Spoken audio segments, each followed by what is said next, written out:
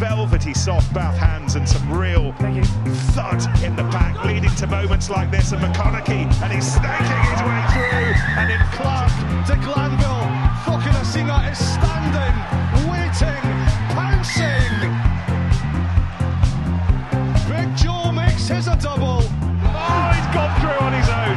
Josh Matavesi, ender of worlds, destroyer of walls. Spencer whips it away, beautifully done. Gathered, scored. The two young bucks who underlined their love of this place earlier in the week, Orlando Bailey and Max Ajomo, conspire in thrilling fashion. Hello and welcome to the Bath Rugby Plug, the rugby podcast by the fans, for the fans, plugging the boys in blue, black and white. My name is Gabriel and I am joined in a little bit of a bad mood by my good friend and fellow Bath fan, Tom. Tom, that was a tough one on Saturday. Tough one, mate. I'm okay. I'm here, but yeah, these are the Monday nights that we don't look forward to. G, hey, what could have been, and yeah, flat and very, very disappointing. But we're still here every week as usual.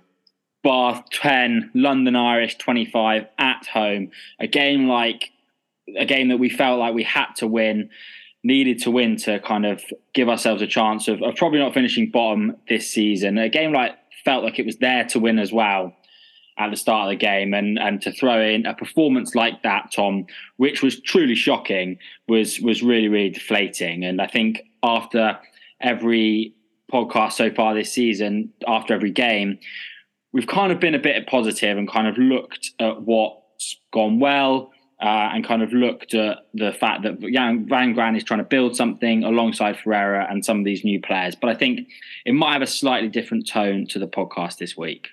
Yeah, and that was a shame because, I mean, I feel like a bit of a div because, you know, I remember how I was like at the end of last season talking us up and we can make a charge for the top six. And we're right to be positive to a degree, G. You know, there definitely have been clear improvements this season in key areas.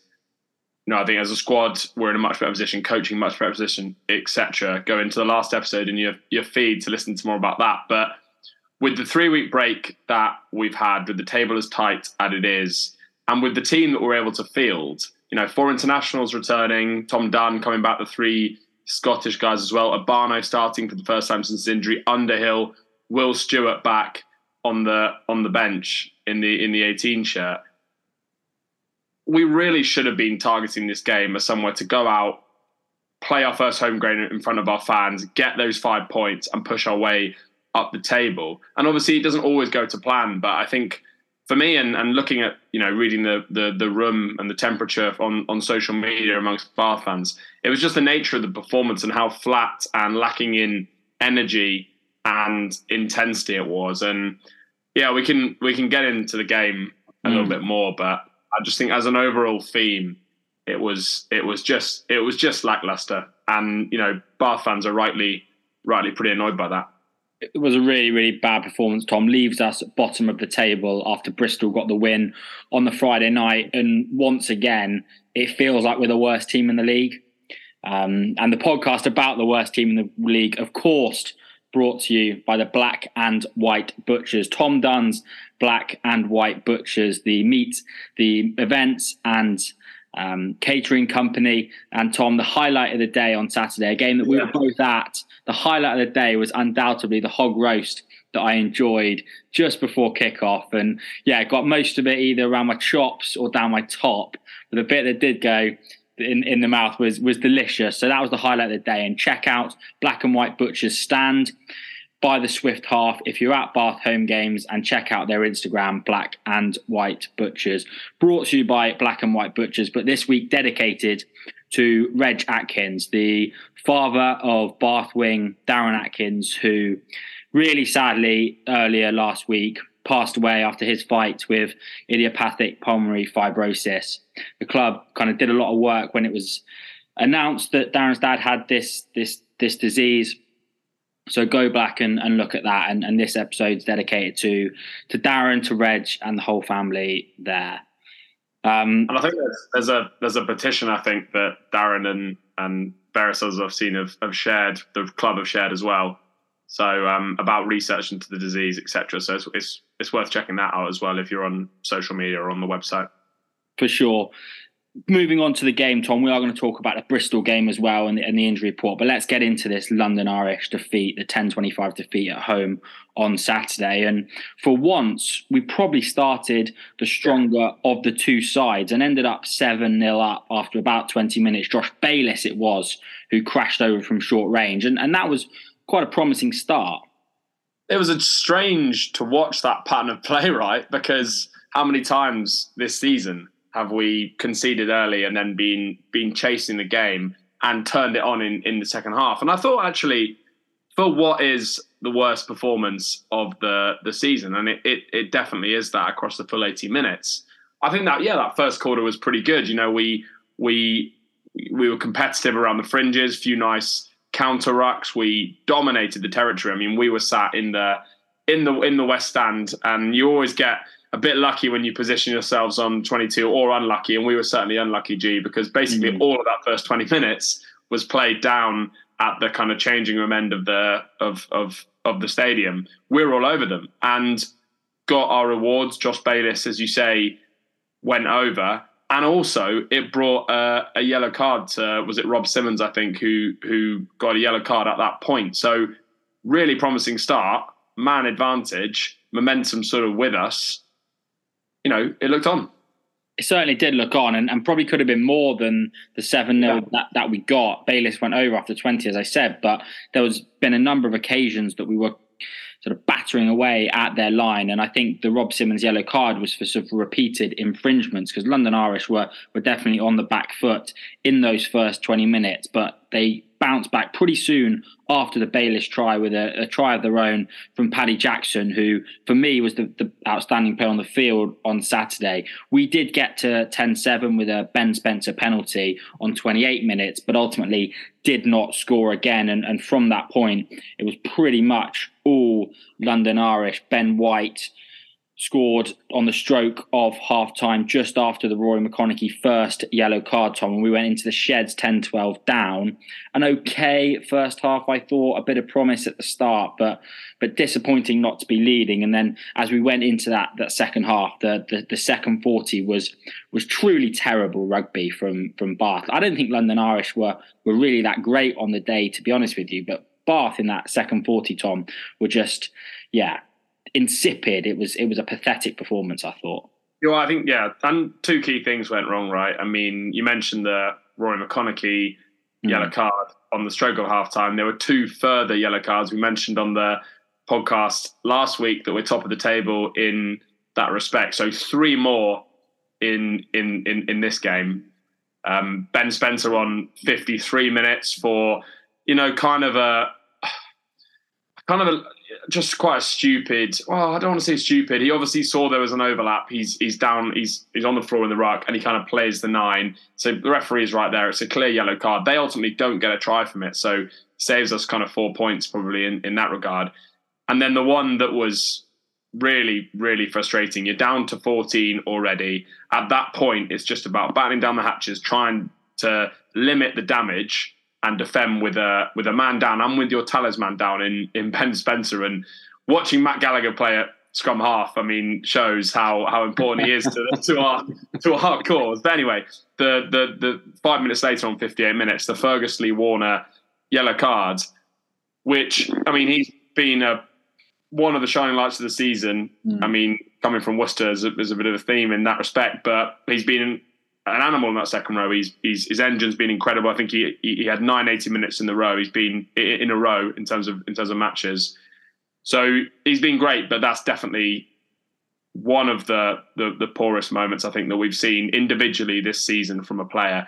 Just kind of a small shoulder charge on Paddy Jackson after he kicks it. Pointless, brainless, and not going to achieve anything. And it's another yellow card, and suddenly down to 13 men. Very, very difficult to defend that with Irish then, as a result of that penalty, banging R22. Right, and it was from that line out, wasn't it, that they had a short drive and then the ball went out and Bernd van Rensburg went under the sticks. And that's pretty much game done when we've got to spend a lot of the remaining of the game with men down. And the way we played in that second half, we didn't really look like we were going to be able to get a foothold in the game. And a massive part of that, again, was the misfiring line out. And so many mistakes there were at the line out, it was very difficult to pin it on one individual, I feel like, whether it's the jumping pods, whether it's the lifter, whether it's the thrower. It's probably at all times a little bit of a combination of everybody. But I think the man who has to come under so much pressure is Luke Charteris. He's been line-out coach now for 3 years, and the line-out has simply not improved under that period. And yeah, when Van Graan sits down at the end of this season and reviews who he wants to stick around, I would be shocked if Charteris remains in that position. I thought when he was appointed, it was a strange decision given the almost zero coaching experience he had, and he's shown, in my opinion, no way he's been able to kind of improve that line out. And yeah, on Saturday, it was another example of just how bad it was. It's been inconsistent. There's games where the driving maul has been a key weapon for us. But you're right, too often it's been poor. And this is, 54.5%, right, on the day. So we lost 5 out of our 11 on our throw. Irish, by contrast, nailed all 12 of theirs. Agustin Creevy, I thought, had a good game in general, but clearly that area was functioning as well. And, in the Premiership, we know how important lineouts are. They're the primary attacking platform. There are 54 kicks from hand in that game against London Irish. It was an incredible amount of kicking, which means you're going to get lots of lineouts. And it's even more important for Bath because of the way that Johan van Graan wants to play his rugby. So it's completely fundamental to our success as a team. And yeah, it just wasn't good enough. There were a couple of not straights from Tom Dunn, which it was a windy day, but again, he's an international and quality hooker. That's very unlike him, but not acceptable. And then what really gets my goat is that little short line out that they do, and they tried it twice. Once it kind of worked, the other time London Irish just were able to rip the ball or tap it back. Is that short line out the front when there's no jumper? Can we ban that? Because I just don't see how that gives you a good setup. And that's a coaching issue. That's a line out calling issue from Josh McNally as well. So I think, all in all, it is completely key to the way we play, and we couldn't hit a barn door on Saturday. Yeah, I guess the thinking behind it is to kind of almost catch the opposition off guard, and you're already setting your maul before they can react to it. It doesn't work, though. No, mate, it doesn't work. It doesn't work. Just stick a man up in the middle, hit him, and get the ball down or get the ball out. It's not hard. It's not rocket science. You've got a coach there who's exclusively there to do lineouts, and that's the showing. And you look at the team. You look at other teams as well. I mean, Gloucester under George Skivington, who then took over as DOR, having been forwards coach. Borthwick, obviously, at Leicester. And the way that they developed their lineup over 2 or 3 seasons, really, under those guys.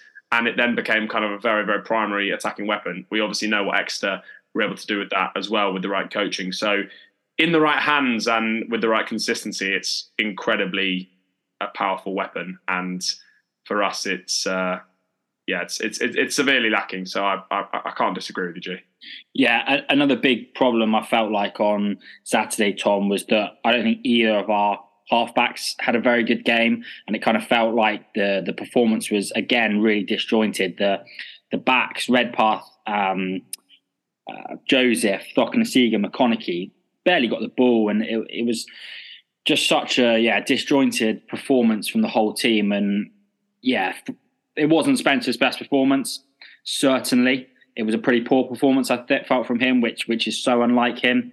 I know he's coming under a little bit of scrutiny at the moment from certain quarters about his speed of pass, but his control of the game is normally exemplary, and that just wasn't there. His kicking wasn't great, and of course to get the yellow card kind of topped that off. And Francis as well did not play fantastically, and it was a really bizarre thing with Francis is that he seemed to go down with 2 clear concussions during that game. A guy who's just come back from a concussion was wearing his scrum cap, obviously with that in mind, and seemed to, he went off on one occasion for a HIA right in front of us where he couldn't stand up. And then again, a little bit later...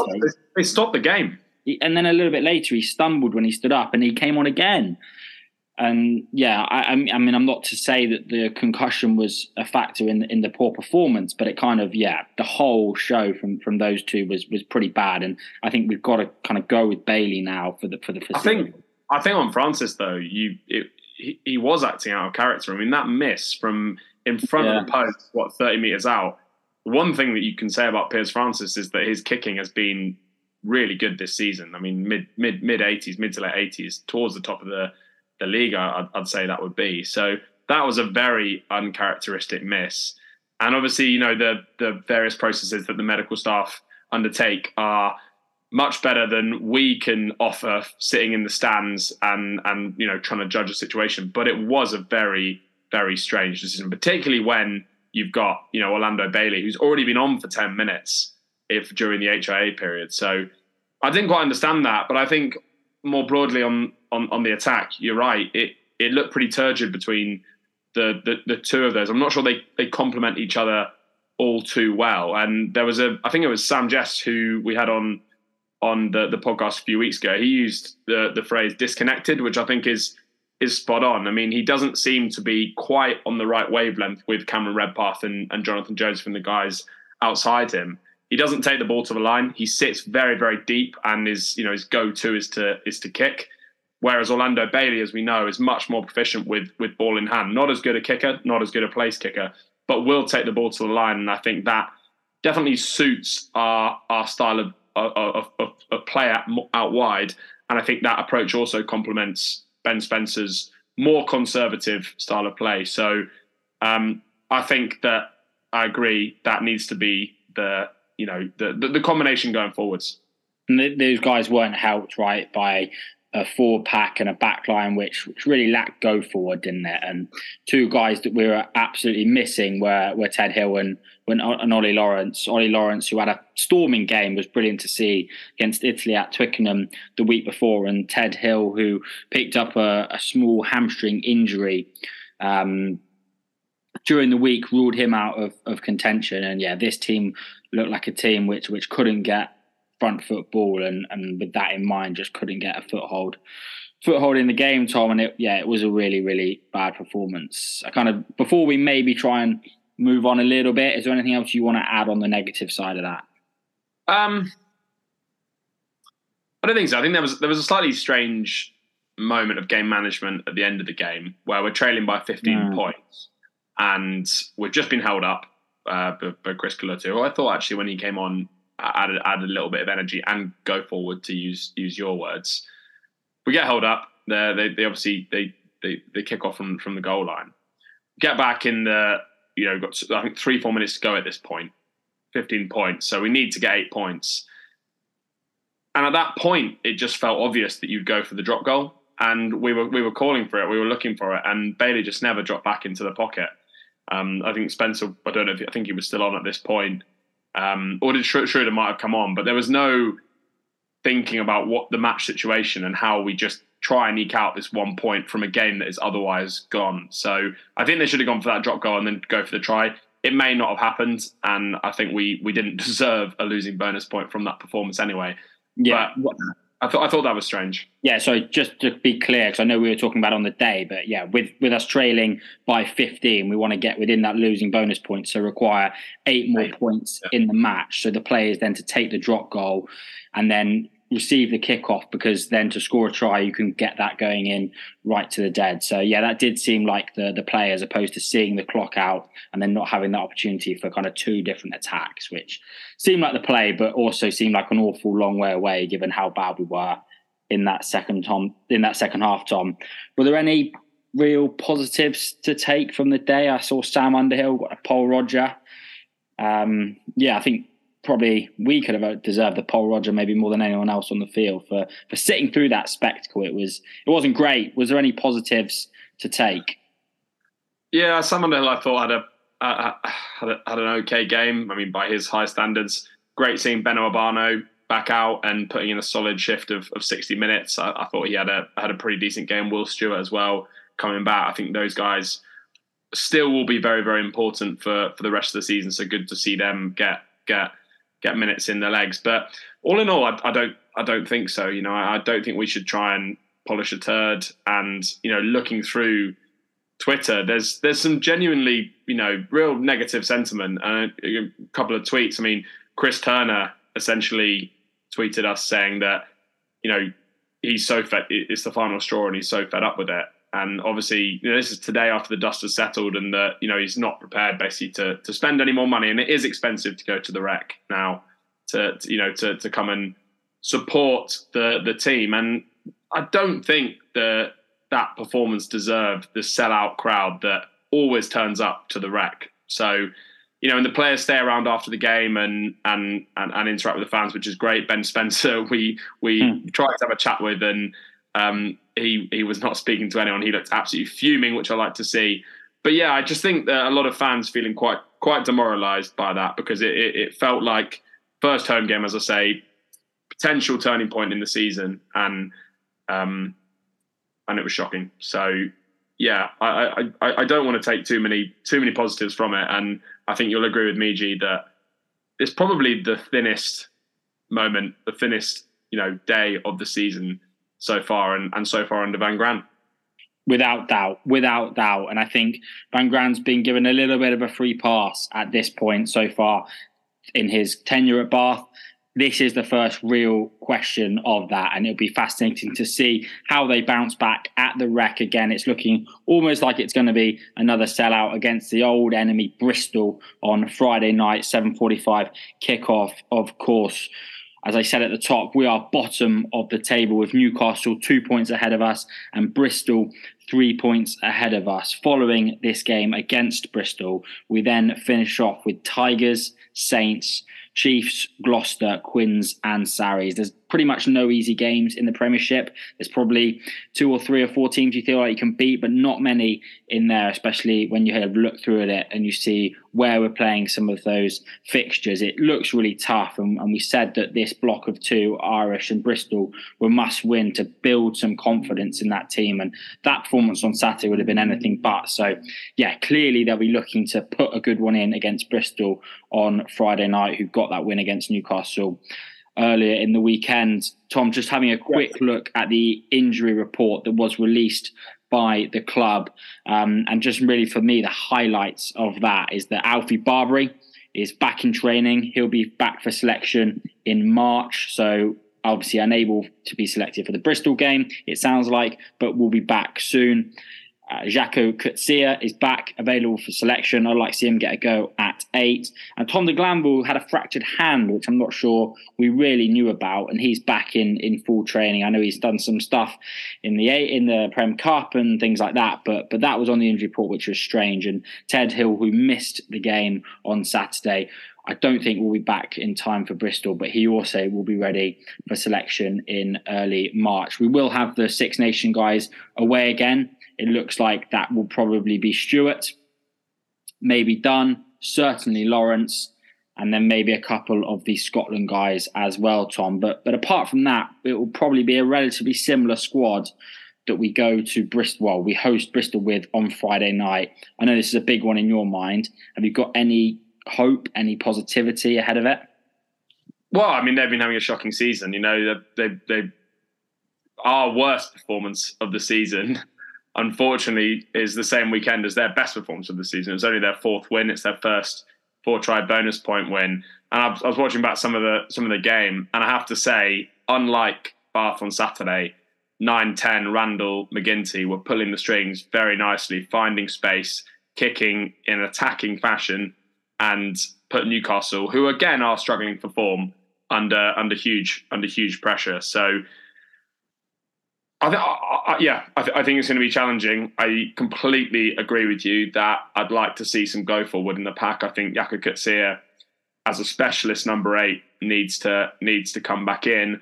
But we know the way that Bristol are going to want to play, and it isn't going to be to take us on at an arm wrestle. It isn't going to be all mauls and scrums and lineouts. So I think we'll see a 5-3 split on the bench, and I would like to see potentially someone like De Glamber with a little bit of stardust come back on the bench and provide a little bit of impetus and energy later on in the game, because I do think that will be needed. I think it will be tight. Both teams defensively are not the most watertight, particularly out on the fringes. So I think we could see a high scoring game. I think it'll be close. It was very close earlier on in the season. We probably should have had that win there. But the form book is with them based on this weekend, unfortunately. Yes, I mean, I just really hope that Van Gran's going to be able to get these guys up for this and get them backlashing, because they must be watching that back today, Monday, and I hope that they're embarrassed by that performance, and I hope that fires them into this game. And I would love to see Kutsia play. I would also love to see Max Ajoma come back in. I know that you boys and Henry Bate have been complimentary of Jonathan Joseph since he's come back in. I'm not seeing it myself, so I'd love to see Ajoma come back in, and whether that's with Redpath or alongside Joseph maybe. But yeah, if available, yeah, will Redpath be available? Well, yeah, essentially, if available. So yeah, I would love to see him come back in, and yeah, I mean Stewart and Abano, if they're available, will make a big difference, and Bristol will be without their two star props in Genge and Sinclair. So that potentially could be an area that we can exploit, and if we can get some go forward, get the Rec a little bit more rocking than it was on Saturday, then I think we've got a chance of turning them over, and I think we have to turn them over, really. Yeah, another guy I think that you missed off the injury report is Ewan Richards, and I know we've really not seen him, and I'm not suggesting that he'll come straight back into the 15. But, watched the highlight reel from him last season. And I think he's a guy that, again, just to speak about energy and spark, I think he'll bring that to that second row shirt, which I do think is an area on Saturday that was... I mean, Dave Atwood at times just looked like he wasn't particularly at the race. I don't know if he was carrying a knock or if it was just a fitness issue, but he was struggling to keep up with the pace of play a bit. And obviously the locks being primary to the line-out effort as well, it wasn't a good day for those guys. Quinn Rue has returned, and I think he'll probably come back into the side. So yeah, I think there's a few selection changes we can make, but it's an overall attitude thing more than anything for Friday, and they should be able to get up for it. Jesus, it's Bristol. Come on. Yeah, Bristol, come on. I kind of wish we were going again, Tom, but yeah, neither of us able to make this one. And I thought we'd end, Tom, on a positive note from Saturday. And a couple of weeks ago, or maybe a little bit longer now, you had the pleasure of being joined by a couple of the guys from the Bath Rugby Foundation on the podcast. And Saturday against London Irish was the Bath Rugby Foundation day, and I know you've been back in contact with the guys there to speak about kind of the overall day and what they got from it. So why don't you fill everyone in? Yeah, I think, despite what was disappointingly a grim, foggy, slightly rainy day, and those of us in the uncovered sands were well aware of that sideways rain, I think it went really well by all accounts. So overall, the foundation raised 12,000 in one day. So it's the biggest single earner for the foundation in a single day. So if you donated, then great. And you probably saw on social media and on some of the kind of billboards and posters around the ground on Saturday that they've launched a Lose the Labels campaign. And you can read kind of plenty more about that, but it's essentially more of a collective effort to get behind young people in the community. You can sign up to a donation scheme and support kind of a child per month who's disadvantaged in the Bath and North East Somerset area. So yeah, the charity's doing great things. I really like the guys. I really enjoyed chatting to them a few weeks ago. So I'm pleased it went well. And yeah, their website's great. So I'd definitely give them a plug. Yeah, maybe one of the only things that went well on Saturday, that and the hog roast from Black and White Butchers, the Bath Rugby plug. We have sold our souls, haven't we? Listen to us. More than happy to sell my soul. I've been waiting to sell my soul for 5 seasons. It's just taken you that long to get around to do it. It's been there for sale. Thank you, Tom, for joining me. Thank you for listening again. A tough week But we go again at Bristol on Friday night. If you are going, enjoy it and stick behind the boys through thick and thin.